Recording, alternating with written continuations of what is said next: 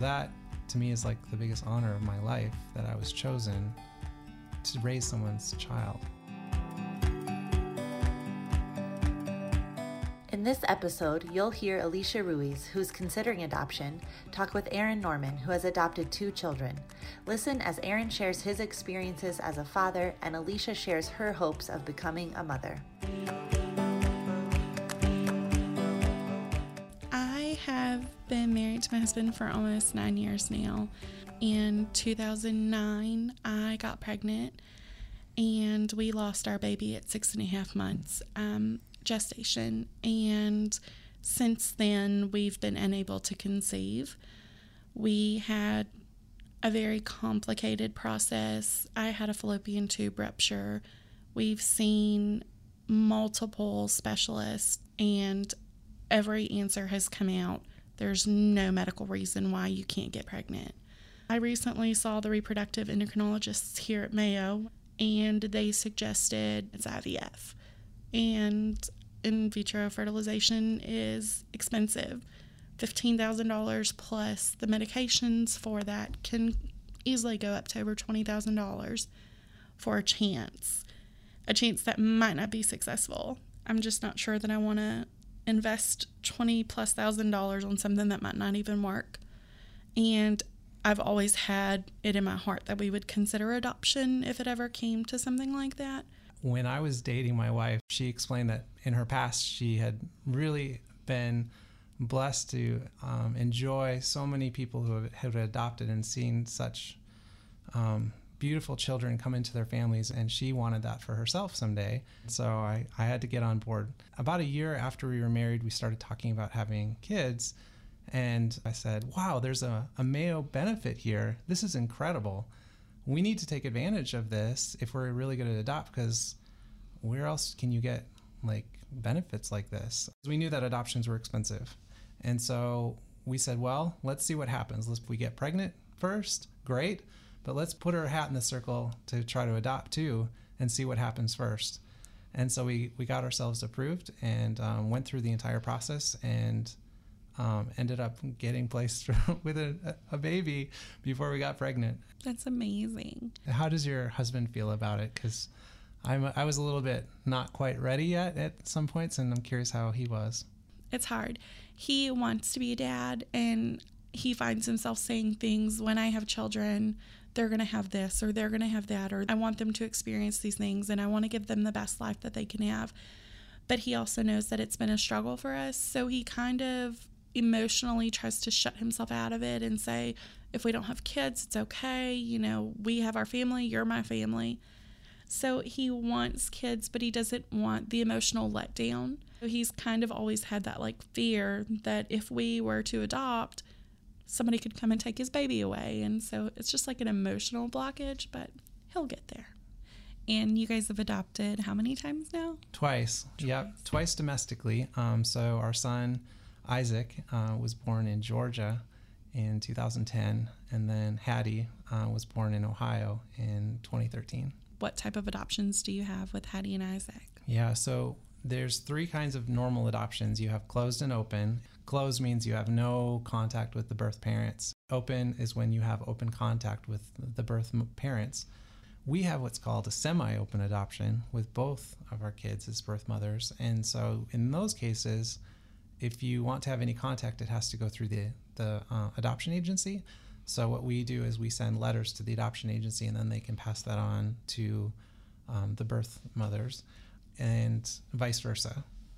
That's interesting. Mm-hmm. It's not as normal, but it's worked okay for us. Is there like kind of an awkwardness about it? Like knowing this person is a mother to your child or your children, but not present. And there's the fear of what happens if they want to all of a sudden come and say, I'm your mother, I'm here for you. Yeah, so that brings up a lot of different points, but like one thing is, from a legal perspective, once the adoption is finalized, it's legal, and that child is your child legally, and that cannot change. So no takebacks. No takebacks. Once the judge has declared it to be official, it is official. Okay. And so that cannot be reversed. But as far as like having that conversation with your children, we talk about it all the time with our kids.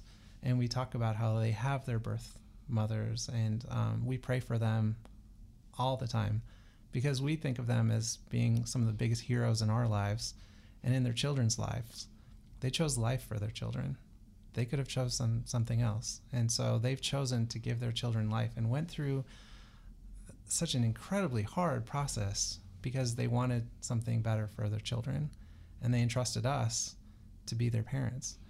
And it's not something I take lightly at all. We love them, and we're so thankful for them. That's amazing. It's a blessing for sure. I think talking to someone who's been through the process to hear other people's stories would be super helpful. Totally agree with you. That was something we did not have when we were first going through the adoption process, and looking back, that's something I wish we had been more thoughtful about trying to pursue. The biggest obstacles that we felt were the unknowns involved with the adoption process. So the waiting period was really hard. The feelings of rejection, we had 2 placements where they weren't placed in us, but we had been chosen, and they fell through. And going through those were really hard. We understood what had happened, and we were thankful in both of those cases that the birth mothers were with their children. But for us, it was still a loss. I'm glad that you mentioned that. I think I'll take advantage of the employee assistance program because they have the counselors and people that could also help talk through things. And it sounds like I'll definitely need those because rejection and ultimately things falling through, it's you have to grieve for a baby that's not yours now, but right. It was supposed to be. So, well, you can contact me and my wife anytime too. Definitely. That will definitely happen. I think I'm most nervous about what happens once I have the baby, or once the child, not necessarily even a baby, is adopted. What happens? How do I actually be a mom? Yeah, we're still waiting for the manual about how to take care of kids. They didn't provide that with all the other paperwork. I think for us, the moment we saw our children, the moment we heard about them even, we fell in love with them. I thought after the first time we adopted, I thought I could never love a child as much as Isaac. And then Hattie's placed in our arms, and it's like, oh my goodness, I really love this child. And it was crazy how quickly that happened, and just how your love for them grows. I am most excited about the opportunity to nurture a child and give the child a chance to flourish and to become who they want to be. I think adopting will definitely fulfill that need. It's amazing. My kids are 2 of the most amazing people I've ever met in my life. We get to have so much fun together. Isaac is a brilliant kid. He's now in the gifted program at school and just really loves and excels at sports. He's a great friend to other kids, and we just see him as being just this fine young man. Hattie is the type of girl that just brings a smile to everyone's face, and she's beautiful. But she's also beautiful so much on the inside, where she just brings out life in every situation. She's constantly singing and coming up with songs, and is so musical and artistic, and is a leader. She and I get to go on daddy-daughter dates often. It sounds like you and your wife are setting great examples for your children and showing them what a beautiful life. We're thankful that we had great parents that were able to model that to us. Would you guys think about adding a 3rd addition to your family? We have talked about that a lot. And so I think at this point in life, we're holding off. But then as the kids get older, we actually are very interested in doing foster care of older children. Older kids in foster care are not likely to be adopted. And so what happens is they age out of the system. And so then they have no family for their entire life.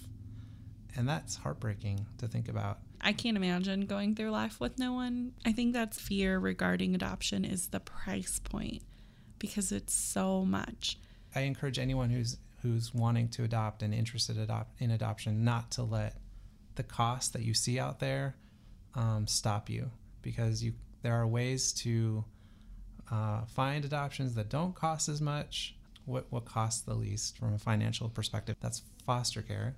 In many cases, the costs are covered by states 100%. Not always, but most of the time. For international, the costs are generally between $30,000 and $50,000. For domestic private adoptions, which is what we did, The range is generally between $8,000 and $40,000. In each of our cases, it was less than $25,000 total. With the Mayo money and the tax breaks and the garage sales, we honestly ended up only having to pay a couple thousand out of pocket each time, which was made reasonable for us. I mean, that's almost the price of a hospital bill for delivery and pregnancy. Right. So Mayo benefits, I believe, $10,000 reimbursement per adoption, correct? Per adoption, yeah. It's amazing. That's amazing. It's such a generous benefit that we're so thankful for, because I don't know that we could have adopted without that. For timing, with international adoptions, they generally take, I think on average, about 2 to 3 years. Domestically, the wait time can vary a lot. So if you're wanting a child that is likely to look just like you and have the same traits as you, then that process can take 3 or 4 years in some cases. But if you're open, the process can be really a matter of months. For us, we were open to any race, and we were open to most scenarios. We just said we wanted a newborn. Our son is African American. Yeah, it took about 6 months of time. And then for Hattie, it literally took a month after we were approved. It was very, very fast. You can ask your adoption agency, how many children have you placed in the last year or the last 2 years, just to try to get a sense. And then also, how many families do you have in your waiting list right now? My husband and I have always said that we would be open to adoption of any race, any gender, pretty much anything. Did your family give you any pushback regarding the fact that Isaac did not have the same color skin as you? They didn't. Our family was always super supportive and was so excited for us when we adopted, and they love our children just the same. My grandma, who's 102 years old and has seen very few children of color in her life, absolutely adores my kids. People can change, and it's one thing to be theoretical, it's another when reality hits. And not many people are going to stand their ground on some of those types of beliefs once a child is actually presented in their face and they see how beautiful it is and that it's a child. It doesn't matter what color they are. And so they can see that my family just got more beautiful and more colorful.